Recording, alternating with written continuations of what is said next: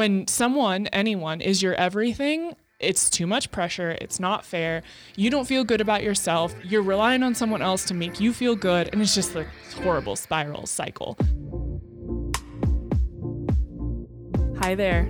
I'm Kelli Tennant. Welcome to Ceremony Wellness, where we integrate modern healing and ancient wisdom.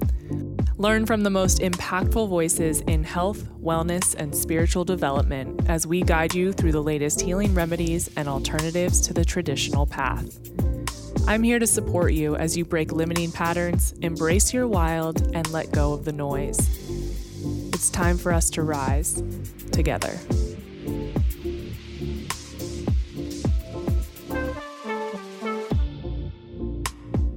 Babe, I love juicy shows. This show is so juicy. It's just dripping. Oh, juicy.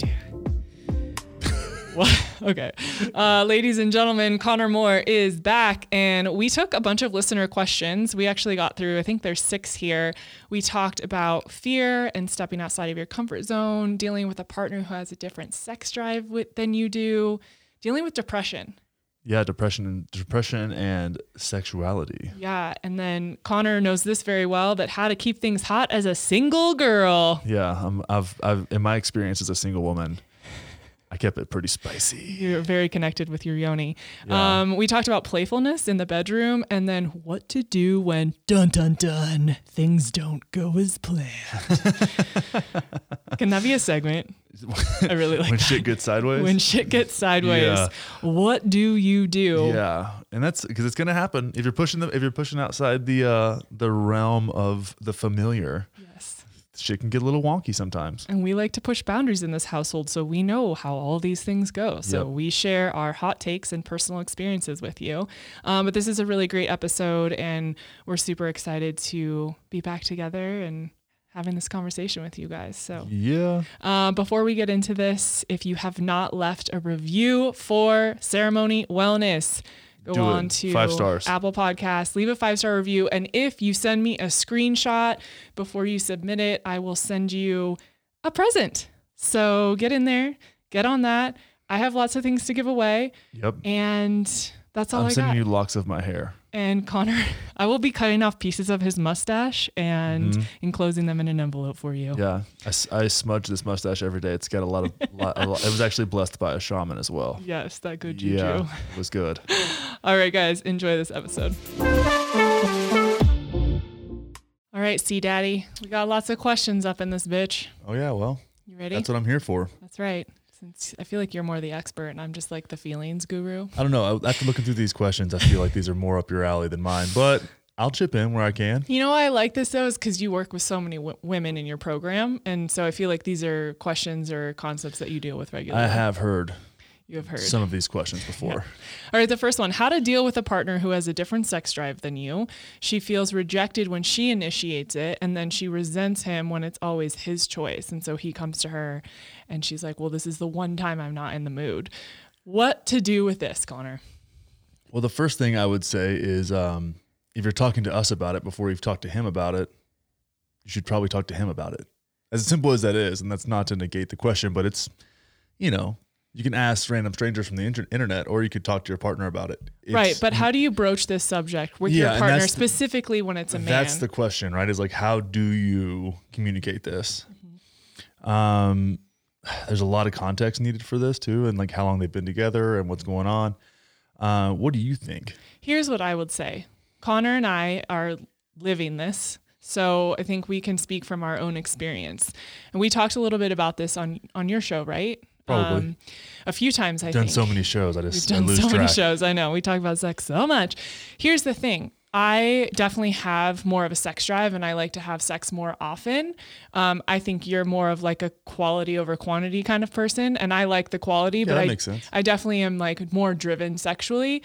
And you have found that you're actually a lot more productive and clear-headed when you're not having as much sex. Well, sex is like the canary in the coal mine for me, my sex drive. And it's like, it's the thing that sex and sleep, well, they go hand in hand, first of all. But if I don't feel like my sex drive is right, that means that other stuff isn't going right. Mm-hmm. That means I'm not sleeping well. It means I'm not, in alignment with my soul's journey. It could mean a lot of things, but it is one of those things where I have to communicate that because it's not you. It's not like your fault. It's just, that's where I use that as kind of a throttle for my life in a lot of ways. And that happened through some like mindful sexuality practices years ago.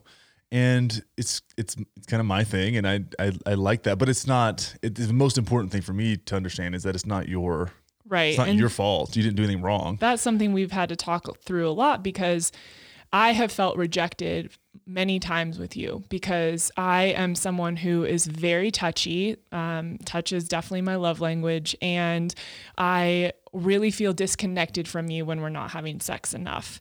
And it really drives everything I do because when I feel connected sexually with you or with myself, then my whole life is great. Like I can operate so beautifully from that space. But when that is off, I find like you in a different way, I'm not operating the way I want to. I don't feel good about myself. I feel disconnected from you. We fight more. It's like a whole thing. So what I would say is, like you said, talk to your partner. Go to your partner and say, look, without emotion, let's just talk about this without me crying and you getting defensive and like, what do you mean I don't want to have sex enough? Bleh. It's like, here are the facts. I like to have sex a lot. You don't want to have sex as much. You value X, Y, and Z, and I value these things. Where can we meet in the middle and how can we understand each other? Because what I find with you, and this isn't even just in this scenario, but it's like when you and I don't understand where the other person is coming from, that's where we miss each other. And when we sit down and have very pragmatic, just honest conversations, it's like, oh, now I see what you're saying.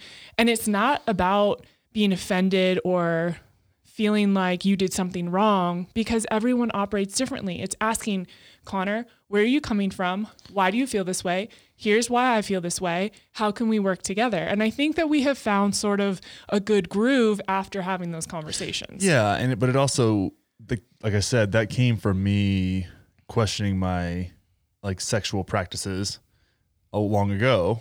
So I had answers for you. And I think a lot of people don't have the answers. So it is that's an intimidating situation to even put yourself in because you don't have the answers for someone's questions like that.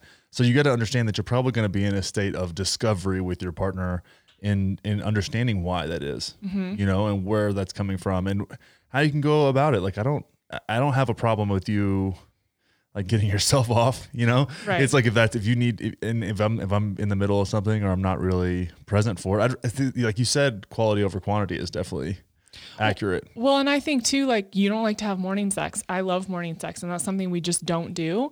And I've gotten to a point where I realize like if I initiate in the morning, you are not going to be into it, period. I am sometimes, just highly variable. Very rarely. Yeah. So for me, it's like, now I know that. And if I want to masturbate in the morning, I will, which often, almost all the time when I masturbate, it's in the morning or like early afternoon because that's when I'm like really feeling it.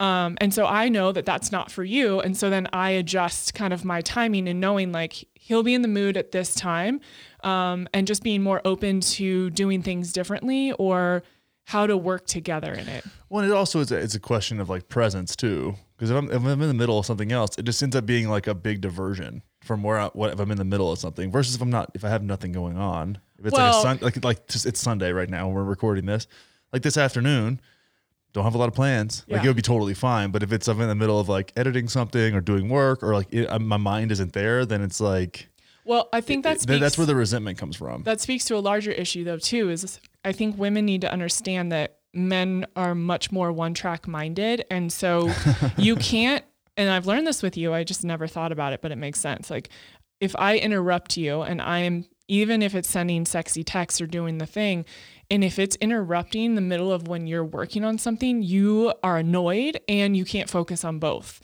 Yeah. Where I can totally focus on both. It doesn't bother me. I'm like, this is amazing. So I think as women, understanding that that's a male trait and a male characteristic of being more one-track minded, it's like you have to sort of take the pressure off a little bit because what we take personally is not about us. It's your inability to think about two things at once. Well, pressure's a good word too. Yeah. Because when you feel pressured, it's not nearly as fun. Yeah. It doesn't matter how fun it is on paper. If there's pressure involved, it just doesn't really resonate in the same way. Mm-hmm. Well, and I think I think that speaks to you as well. Even when we talk about sex toys and the fact that I have not gotten off just to penetrative sex, having sex toys a part of the equation, I feel like has taken the pressure off of you a little bit. Yeah, it's fun. It's just it's adds some novelty too. Yeah, and I think that's a good thing too, is like when you're with a partner and trying different things out, taking pressure off and just exploring and having fun and not forcing the other person to like make something happen or do something for you, and really owning that for yourself, I think can really help both parties not feel like, oh, I have to accomplish this thing in this task, but I can just like play and there's no end goal. Well, and I think also getting in this situation is getting clear on like what you really want, because sex like, is an act for sure, but it's like, do you not feel desired? Do you not feel like, what do you miss? What are you not feeling? And maybe there's other ways to receive that feeling that aren't intercourse related. Mm-hmm. You know what I mean? Like there's a lot of ways you can go about doing this whole situation. And I would love for this person who's listening right now, I'm hoping, to have the conversation and then follow up, shoot us a DM, let us know how it went. And then really just setting a space, but you've got to have that conversation to get back to the pragmatic conversation, having skills. You've got to like set the time and the space to have a long conversation where you're not distracted, where you're super present with each other, where you can have a vulnerable conversation that's not forced. Yeah. You know, it's like, but you do kind of have to like nudge it in that direction. Like, hey, we need to talk about this. And I know it's going to be triggering in some ways, I'm sure, but at the same time, it's necessary, and it's a relationship builder, because when you're on the same page with that stuff, it becomes really, really helpful to then build off of a foundation that you've built of communication. Well, and I talk to people about this a lot, and you and I have been, kind of up and down and going through our own stuff the last month or so.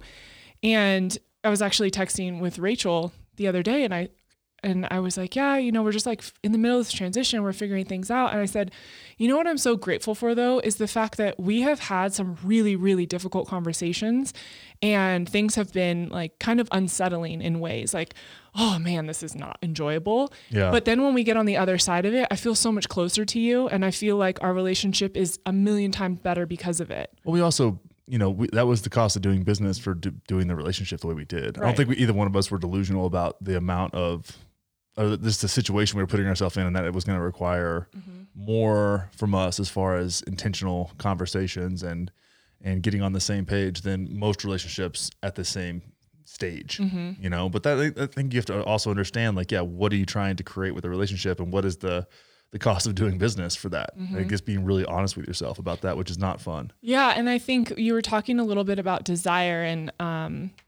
that's something that I really struggle with, is if I'm not feeling desired or I'm not feeling chosen. And so I've been very vocal with you about that and saying, I just don't feel desired right now, or I don't feel chosen. And that's my own stuff. That's not yours to fix, or that's not your fault.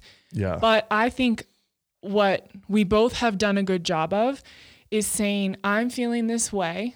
It's not your fault. I'm not mad at you. But when this happens, it makes this thing come up inside of me. Yeah. I think having the words to explain that is really helpful for your partner and yourself.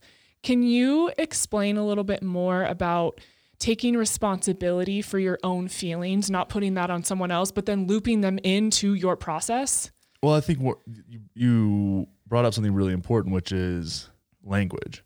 And I think we were at that Mark Groves event, right? And what did that woman say? She said something. Oh, she said she was talking about, getting rid of people in her life who just really, like, their perspective, their thoughts, their opinions on her way of being. She was going through a big shift, really was no longer serving her, right?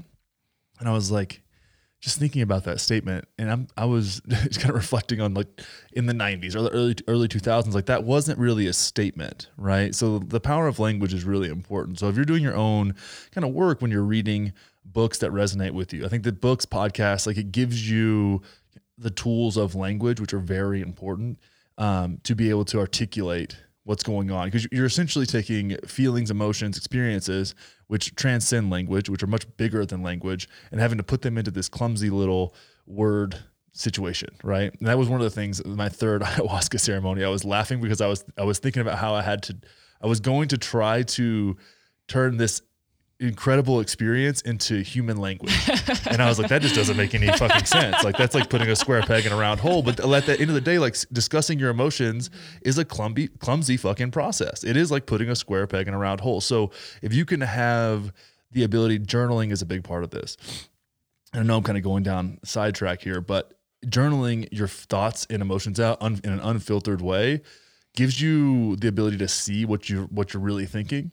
In a very refined setting with no judgment. And then you're essentially practicing having conversations. Like, what do you need to say here? And in doing that, you get more and more context on your own life experience and your own feelings and your own emotions and what's really going on. And then you can bring a more honest version of your emotions to your partner that they can actually digest versus word vomiting on somebody and expecting them to get it and then being pissed because they don't understand. And you're like, well, you're speaking your own language. You're not empathetically connecting with somebody. Mm-hmm. And I don't know if I answered your question. I kind of But language is important. I forget. Oh, taking responsibility for your own stuff. And being able to explain to your partner, this is what I'm feeling. I'm not mad at you. It's not your fault, but this is what's coming up for me, so that you can loop them into your process so that there's understanding across the board. Yeah. So outside of the language piece, and we talked about the empathetic connection, right? Mm-hmm. So you've got to understand, and this is a big part of a partnership, is understanding what that person's life experience has set them up to understand. Like if you really want your partner to understand, like they're going to do their best to get what you're saying, but you've got to use communication styles that connect with them, right? And make it relatable to them. This is just any conversation in any way. Like empathy is so fucking important because when you can speak to someone in their language, and even if it means watering it down a little bit from your perspective, so they can wrap their mind around it and start to understand more and more. But you've got to kind of have an entry point of understanding what they can get, especially with men and women. This is a big deal. And I think this is why, as funny as this is, like lesbian relationships move so faster because women understand how to communicate with women, and gay men too. It's like it's a lot easier for them to like get each other, right? Mm-hmm. You can just think about how much different those relationships can be than heteronormative relationships, because we have this like huge bridge to cross, which is how the fuck do I get the opposite sex to understand my life experience and what I'm going through? Mm-hmm. So trying to be empathetic to that and really not saying, this phrase is really challenging, you made me feel this way. Mm-hmm. Like you made me, you now are responsible for my feelings, which if we're talking about pressure, that's the worst. That's the hardest to deal with. Cause like, oh, now, I mean, when I was single in my 20s, the biggest thing that I would say about not wanting to get in a relationship is I don't want to be responsible for somebody else's feelings. That was my statement. So it's like that thing for guys a lot of times is like, oh God, I'm responsible for this and all this other stuff that I have to do. And now I'm responsible for this person's emotions that I feel like are unpredictable and unwarranted. And it's much less logical because I don't know what your life experience is. So if you're telling me that I'm making you feel a certain way, that's hard, versus I'm experiencing this feeling in this situation. And I wanted you're more sharing it than blaming. Mm-hmm. And blame and responsibility are much different. Mm-hmm. So I think that's a great way to approach it. Yeah, I love that so much. Okay, so the next one is when you're going through depression, the first thing to go is sex drives. So she wants to know how to avoid the head spin and what to do when you aren't as horny as usual. And I want to start with this because this is something that I experienced in chronic illness for 13 years, because along with being sick, I felt depressed, which I could pretty much guarantee anyone that's dealing with chronic illness or something very serious like this has a similar experience.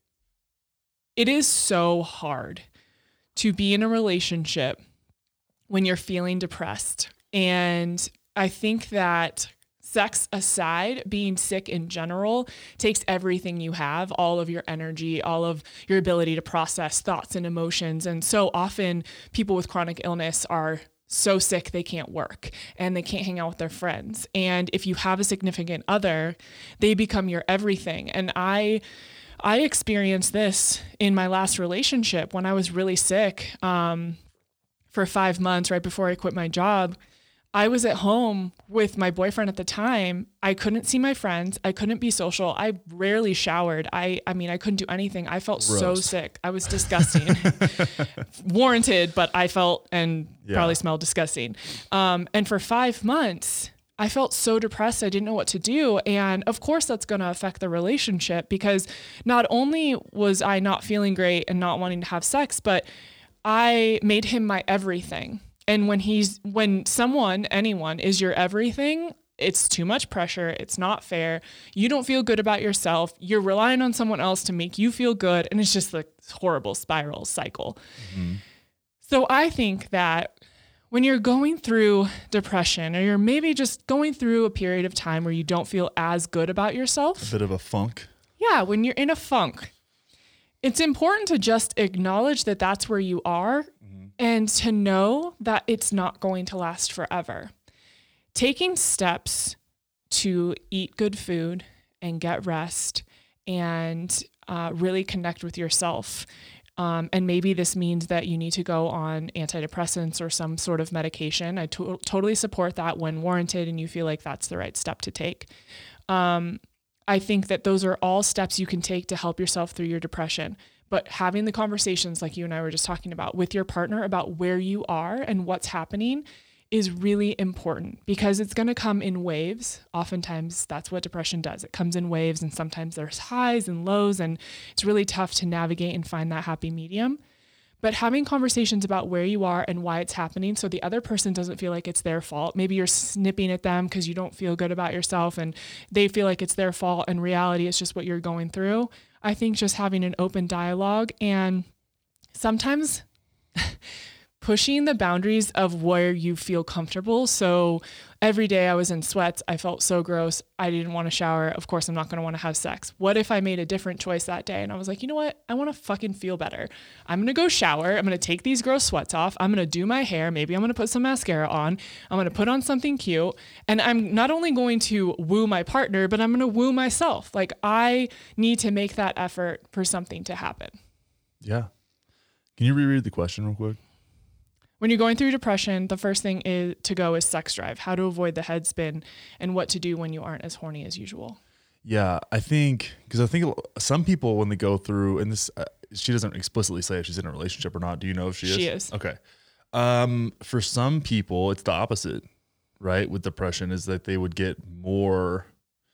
use sex as an avoidance tool. Yeah. It just depends on what your kind of attachment style is and what your relationship with depression is. But for you, the first thing that goes is sex drive. I think one is not judging yourself for having a little bit of a lull. And this depends on how long it's been, right? If it's been a couple of weeks, you're fine. If it's been 6 months, that's a different conversation completely.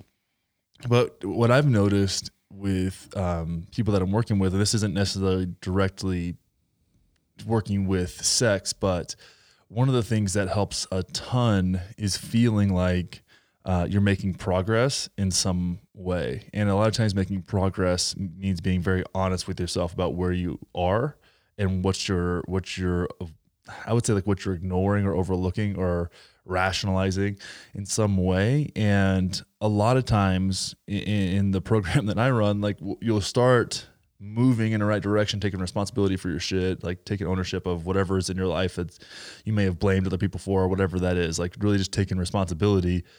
Sex drive will come back when you feel like you're moving in a direction. That's how I am personally anyways.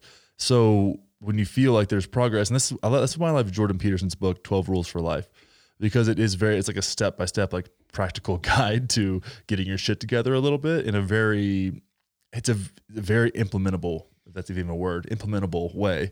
Like even little things like standing tall with your shoulders back, right? And how that affects like dopamine production. Like there's little things like that, like cleaning your fucking room, like making sure you're tidy, like wearing real clothes, like you were talking about, just doing things like that where it's like I feel like I'm putting my shit together a little bit. Just that little bit of progress can have a huge return in your life, and feeling like you're taking action and control of things that you do have control over. A lot of ways that'll come back, but just dealing with it and maybe knowing that if you don't have a sex drive, it's because you're not supposed to have a sex drive right now. Right. Like that maybe that was a distraction, and now you're having to confront something that you were not really wanting to look at, and that's okay.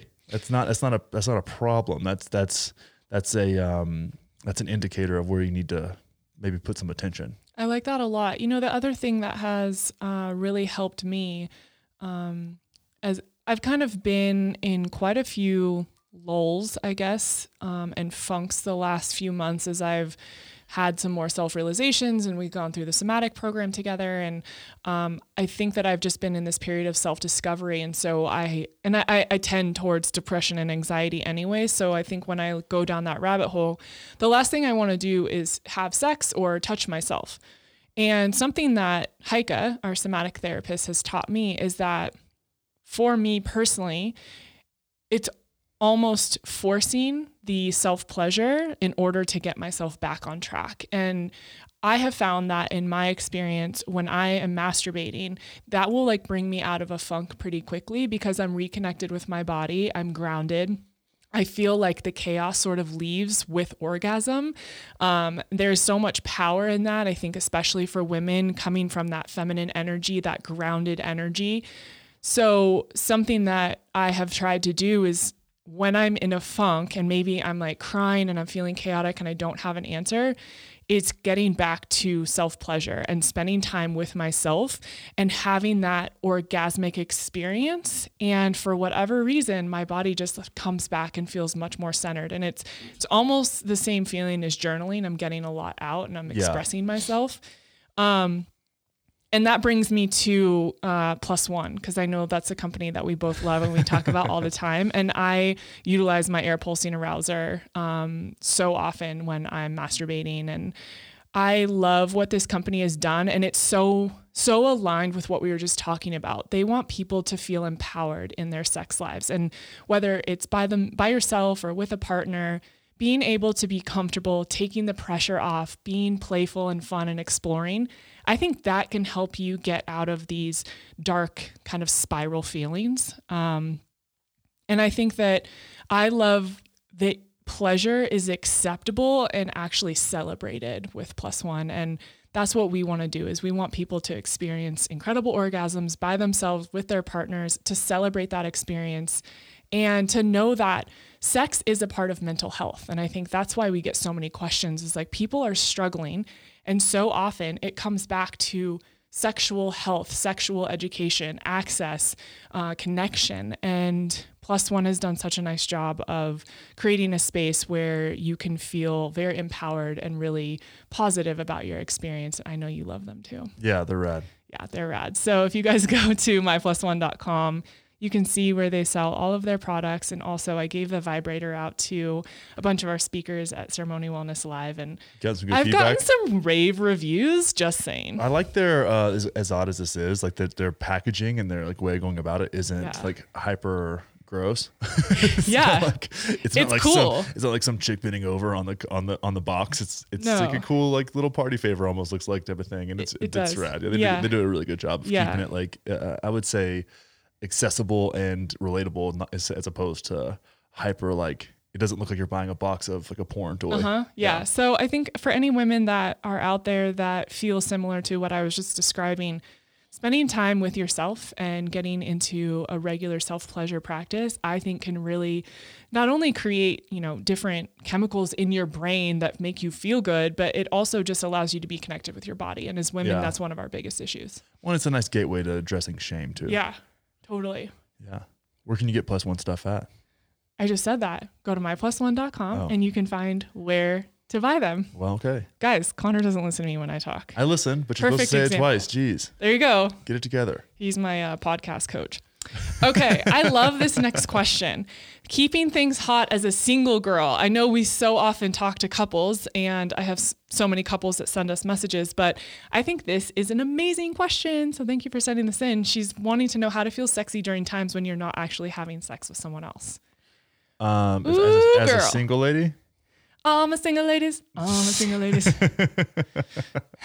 I've never been a single woman, so you haven't? No, not that I'm aware of. Not in this life, anyways. Okay, well, I'll take this first, and then you can address it maybe for all the gentlemen listening. I'll pop in as needed.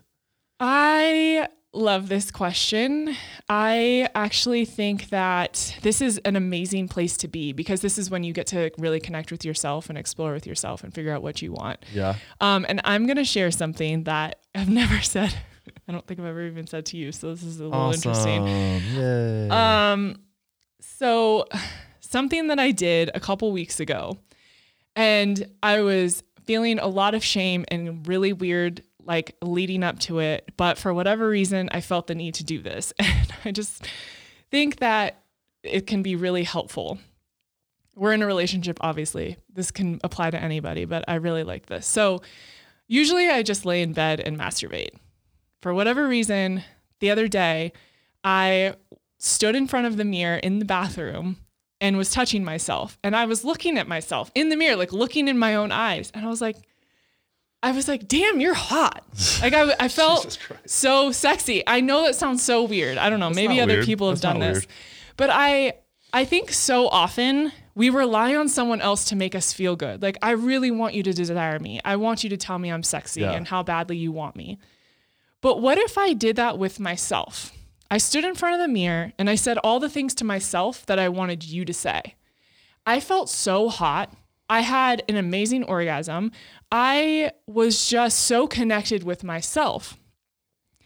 And I thought it was really interesting that I had so much shame going into that and feeling bad about looking at myself in pleasure and feeling like that was wrong. So I would say standing naked in front of a mirror, touching yourself, and maybe it's not even touching your clit. Maybe it's just touching your boobs and touching your neck and touching your arms. I talk a lot about doing this in a bath when you're needing to be connected with yourself and wanting to feel sexy. One of my go-tos is to lay in a bath with candles lit, music playing, sage, and just like touching my arms and feeling my body and feeling super present and connected. I feel amazing. And I think that when you're single, it's this time to be in relationship with yourself, and it's a beautiful space to be, and connecting with your own body and working through some of that shame, or working through giving yourself what you want, learning to ask for what you want. Those are all things that you can do on your own. I can't believe I just said that on the show. Oh my God. Go for it. Okay. Let's see, what else is there? If you're single and you're out and you want to feel sexy, I think one thing you can do if you're dating and you're single and going on dates is to start to. I actually gave somebody this advice the other day, one of my clients. I was talking about just dating. I was like, there's like these things that are kind of off limits to bring up on first dates or second dates or third dates. And I think it's really cool, really fun to start to get really comfortable, especially if sex is off the table and you take off all those expectations, is to start to get really, start to hone in your ability to say the things that you probably wouldn't normally say. Like roll the dice. And that's one thing that's cool about dating apps too, is because there's so much volume. Mm-hmm. Like there's a lot of people, you can go out whenever you want, is to start to just like roll the dice a little bit and start to learn how to share things more vulnerably that are a little bit more outside of your comfort zone, and just to see how it goes. Can you give an example? Oh, I mean, it's so individual. Like even telling like stories about past relationships or what your likes are, wants are. Just something like everybody has these little things that they don't really share with other people early on, and I think but I think we are taught as women don't share too much. Like there's this line. That's so what's the line? That's why I'm asking for an example. You got to find your own line. Okay. Like what's something you wouldn't share on a first date? I mean, I shared it all with you on our first date. So that's different though, because you were talking for like a month up to that point. I mean, I wouldn't talk about past relationships. I wouldn't talk about like my sexual desires. I wouldn't talk about like I guess I'm always on like the fast track to marriage. So I always like kids and blah, blah, blah. Here's what I want to do with my career. That's different. Like the sexual desires, right? Like that's not something that women talk about a lot on first dates. Like just putting that out there and putting the dude in like an interesting situation. It's just fun.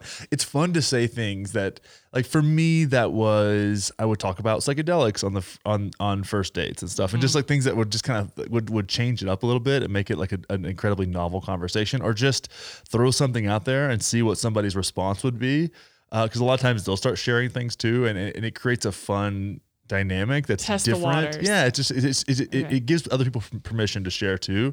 And a lot of times guys are pretty anxious on dates and like don't want to they want to impress somebody and they're kind of in like performance mode. So it just kind of breaks through that, and it can be really sexy without sex being involved, because it's just kind of this like fun, banterish type conversations. And it's also practice for having those kind of conversations with somebody that you actually want to have, relations with. Mm-hmm. I like that. Just getting out, just like having some weird combos. It's fun. Can I get a response to me and my story about being in the mirror? That doesn't, I'm actually surprised you haven't done that until now. Like, it wasn't like I was surprised. I thought it was kind of funny, but it wasn't. I mean, I used to do that when I was young. Really? Yeah. Interesting. Okay. I need to know if you guys have done that, please message me, because I feel like I just need to know other people are either doing this or have done it or haven't and want to. Just I've coached women to do that for themselves. Well, way to go. Thanks for not telling me. Well, I didn't know. I thought, like I said, I assumed that you had done that already. Jeez, Connor. Okay. How do you enter and stay in a enter? How do you enter? How do you enter, Connor? Oh, how do you enter and stay in a playfulness mindset? I'm going to let you start with this. A playfulness mindset? Yeah. In what context? Just in life in general? This is in regards to sex and keeping things hot. We just only talked about sex now? Well, I asked people, this was a how do you keep things hot kind of conversation. So these are the questions I got. Okay. You just brought me in here without context. That, yeah. So keeping things playful. I think the easiest answer to that is just not being afraid to like laugh and try different things. Like just try something different just for the sake of it, but not take sex becomes so serious. It's like it can be fun and playful, and then it's like sex and it's serious and we're going to like do it, but laughing, God, I remember like this is years ago, one of the first times I had sex and just like laughed the whole time because it was just absurd, like how it all like kind of went down. It was just fun. It just was fun, and it wasn't like it was like the best sex ever, and it wasn't whatever, but it was just funny and fun and enjoyable, and it was weird for me in that situation because I was like, oh, you can like, this is like way different. And it's not how one has sex all the time, but we were just like laughing the whole time. And this was like, again, this was years ago, but I was like, it was a great example for me in my like exploration phase of being like, oh, this, you don't have to take this so seriously. And I think it's more or less not like pragmatic ways you can go do it. It's an intention going into it. Like, let's just giggle here. And I think eating like 5 milligrams of edible weed, it makes me giggle all the time. Yeah. And so that always helps. But it's more an intention to going in there just feeling light and not like there's a lot of pressure. Because again, we keep coming around to pressure, but there is a lot of pressure sexually. And it's like, oh, this is a super vulnerable situation.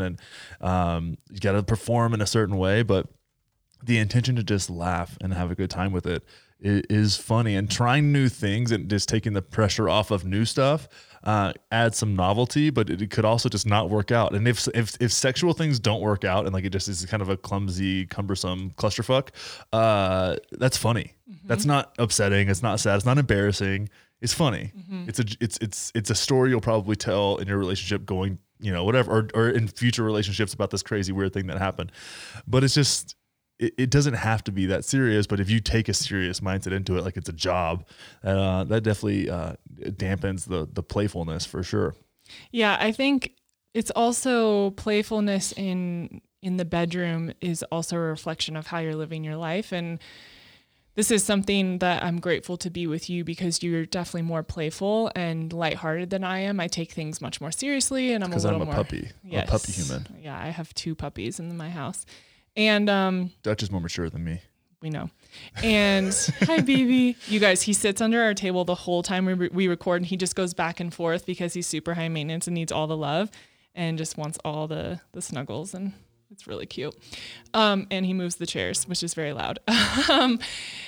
It's a reflection of how you're living your life. So for me, it's like I go in and I'm more serious and controlling, and I've learned how to be more playful and to laugh and not take things as seriously. And I think that when you're in a relationship with someone you can banter with, which we banter a lot, and give each other shit and laugh and poke at each other and not take it personally. And this is something I'm still working on because you poke at me a lot and I do take it personally, and it's kind of hard. Sorry.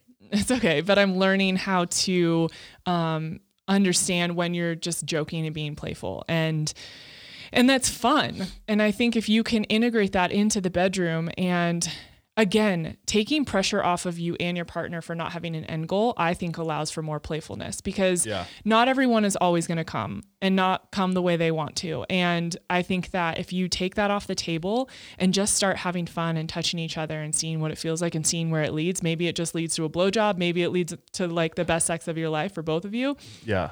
It doesn't matter. Just enjoy being present in the moment and being playful and trying different things. And again, not feeling shame or like stupid for that. Yeah. I used to get in trouble in my sexual relationships because I would always laugh after I came. Like, it's just like, it's like my normal response. I still do that to this day. Mm-hmm. And then you yawn.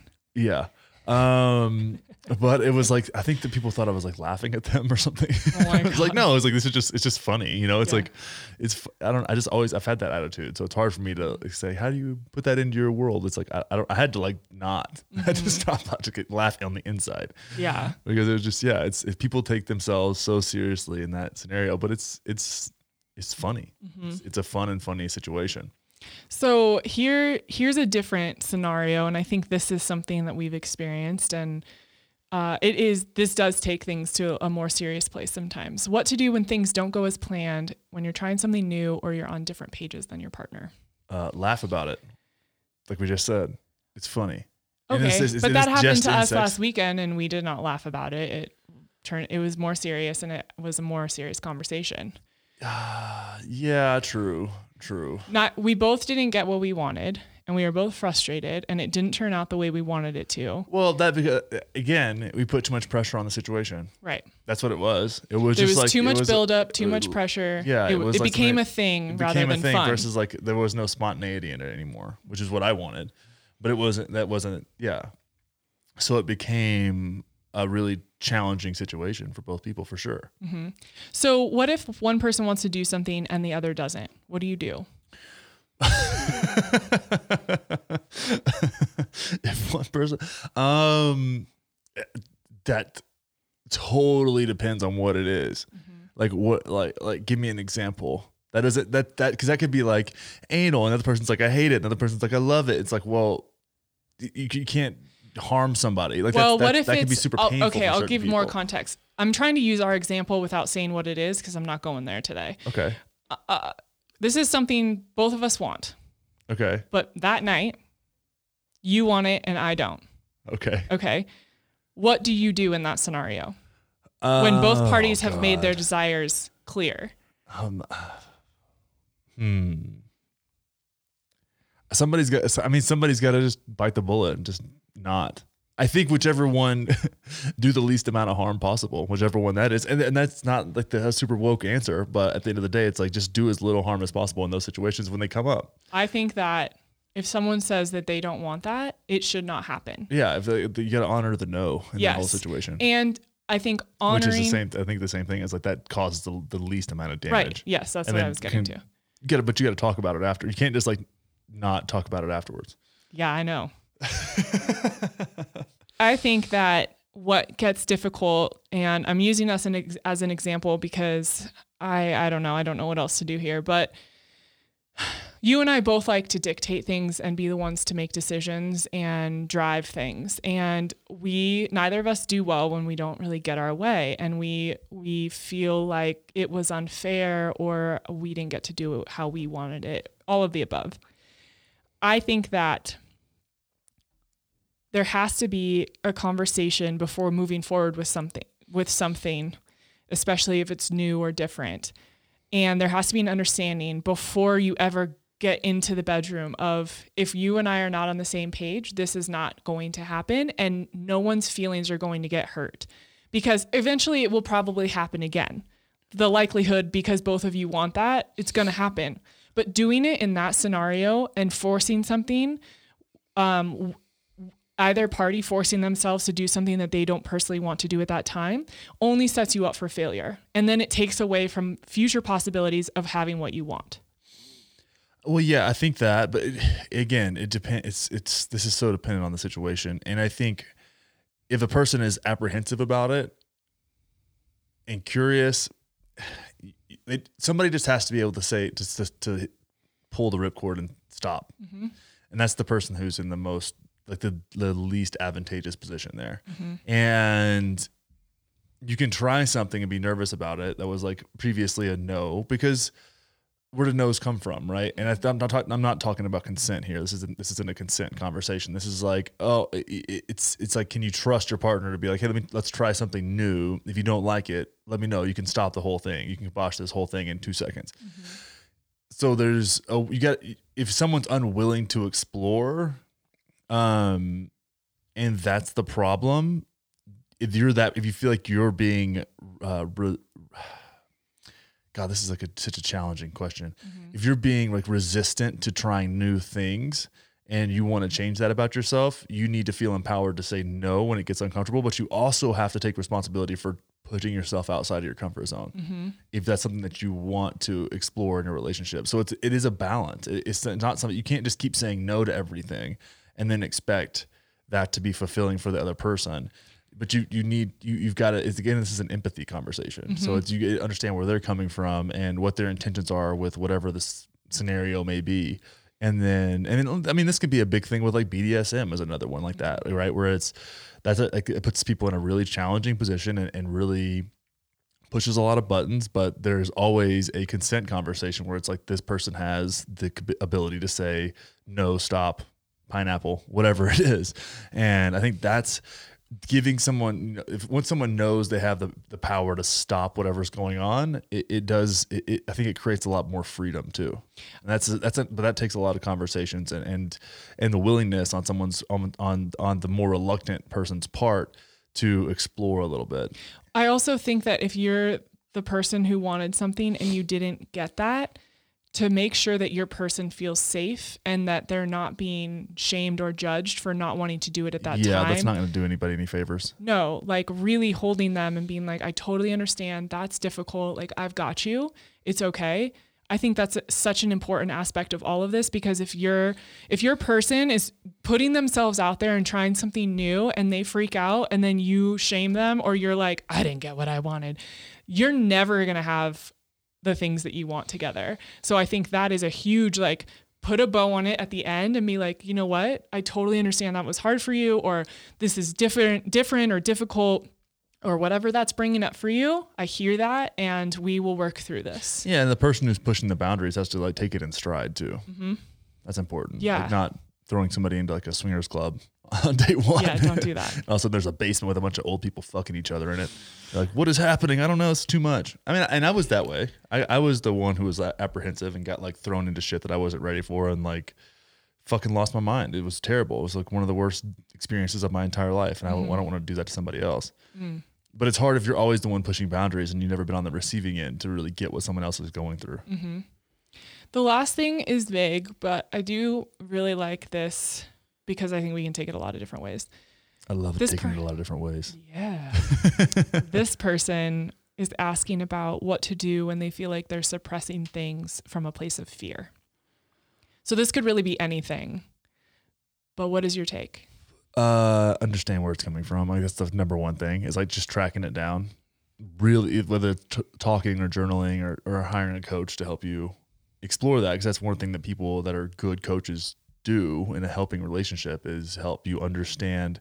I think my philosophy on this is that you have a lot more capacity for compassion for yourself if you can understand why you feel that way in the first place. And maybe it's, something that was instilled in you by your parents or your religious upbringing or whatever. There's so many ways that fear can kind of wiggle its way into our life. And not to say fear is a healthy emotion, as healthy as joy or any other emotion. It's important.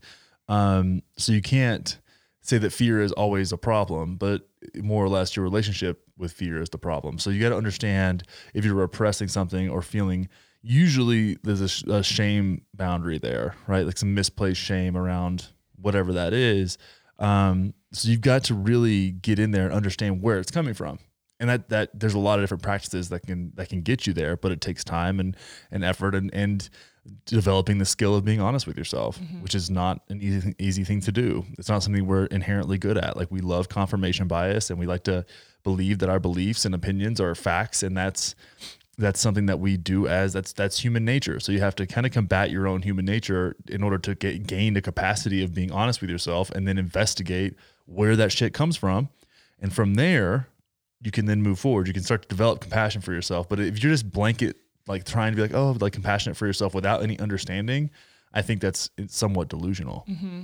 I like that you said, getting to, well, you didn't say this, but I heard it this way. Now I'm going to say it this way, like getting to your truth.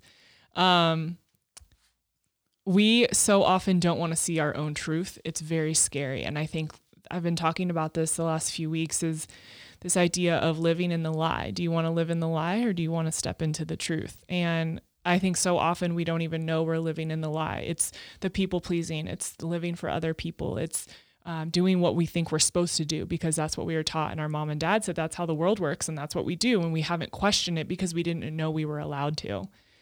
And so you stay in this box of lies. And it's really scary to take a step out of that because there's a lot of fear out there. Maybe there's rejection, maybe there's shame and limiting beliefs. But what else is outside of that box is your truth and is your pleasure and is your joy. So we can suppress all these feelings we have and stay inside the lie. But if we took the leap and just stepped outside of that and came from a place of expansion and curiosity, there's so much more out there for us. And your truth is not inside the box. And so I think the biggest thing is to get clear on why you feel like you're being held back or why you feel like you can't take that step. Like you said, getting to the root of that and then understanding what it is that you want out of your life. Being really honest. I had an hour call with one of my closest friends a week ago. And she is crying and all these things and trying to figure out what to do with her career and all this stuff. It took her 55 minutes to admit to me what she actually wanted to do with her life. She was so scared to say it out loud because she felt stupid and couldn't believe that she wanted to do this thing. So she's been living this lie, trying to do all these things and nothing's working. No one's showing up to her events. She's not booking new clients. She can't figure out why things aren't working. And after 55 minutes, she said, I want to do this. I was like, well, you're not doing anything close to that. What's going on? And she was like, I'm so scared to admit that this is what I want to do with my life. She took that step outside the box, admitted what she actually wanted, and the relief in her voice when she just was honest was so amazing. And I think that's what all of us are just waiting for and longing for, is an honesty with ourselves so that we can step out into the world and have what we want. Yeah. Well, I mean, that takes curiosity too. Mm-hmm. Just like there's things outside of your boundaries of experience that you don't have any context on that you really enjoy. And you've got to play with that a little bit. Mm-hmm. So somewhere that we love to go to find our own truth is Soltara in Costa Rica. Yeah. You want to tell everyone about the Realness Retreat? We're heading down to back down to Soltara for the Realness Retreat, round 2, at the end of March in 2020. We're doing 5 nights, 6 days, 3 ayahuasca ceremonies with our homies from the Shipibo tradition down in Peru, and with the incredible retreat staff and facilitators at Soltara. The best people out there, as Trump would say. They're the best. They're fantastic. They're amazing. Ew. Impeccable. If people are going to quote Trump on my show, they're not going to be allowed back. I mean, just his embellishment. Even if you are my sexual partner. Oh, that's what I am? No, but it is. They are my sexy roommate. They are. I'm a Bernie supporter, by the way, Thank for anybody God. out there questioning. But no, really, they are fantastic. And one thing that's really cool about Soltara is that, one, you have these male and female Shipibo healers from Peru doing their work that they've been doing since they were literally children. They start getting into the plants when they're about 10 years old. And then you have, because one thing is people talk about doing ayahuasca in the States, which is so interesting. But we have at Soltara, the healers that have been doing this for, a couple decades, maybe 2 or 3 decades, have been working with the plants. And then you have, in my experience from the American quote unquote shaman that I've seen, the facilitators who work with the healers at Soltara have as much, if not more, experience with the plants than most American ayahuasca practitioners have under their belt. So you have just this abundance of experience in the room with you, which it creates an environment of safety and intention that allows you to go deeper than you would if you felt a little bit apprehensive. And that's the goal, is when we get down there, it's a safe space. there's not a whole lot to do besides just be in nature and go on hikes, go to the beach, do your thing, and ceremony. It's built around ceremony. There's no auxiliary things that we can make happen. It's your time for your experience, and the safety is paramount. And aside from that, it's just a really fucking nice place. It's so amazing. And we absolutely love being down there. We can't wait to take about 20 people down. If you guys want to get on the phone with us, that's the first step to going down to Soltara. So you can go to gettherealness.com/realness-retreat and book a phone call with either Connor or myself, and we can talk through any questions you have. But it's a really special place. And I think for so many people listening, this makes sense. And if you're feeling called to the medicine, then we would love to support you in that journey. It's really, really amazing. Yes. Gettherealness.com. There you go. All right. Well, that's it, babe. That's it. We We're got done. through so many questions. Wow. I'm really proud. Good stuff. Yeah. Under an hour too. Congrats. Thanks for being on. We're very concise. I'm working on that. Say more with less words, right? Yeah, exactly. Thanks for teaching me. Oh, of course. Okay, love you. Bye. Love you. Bye.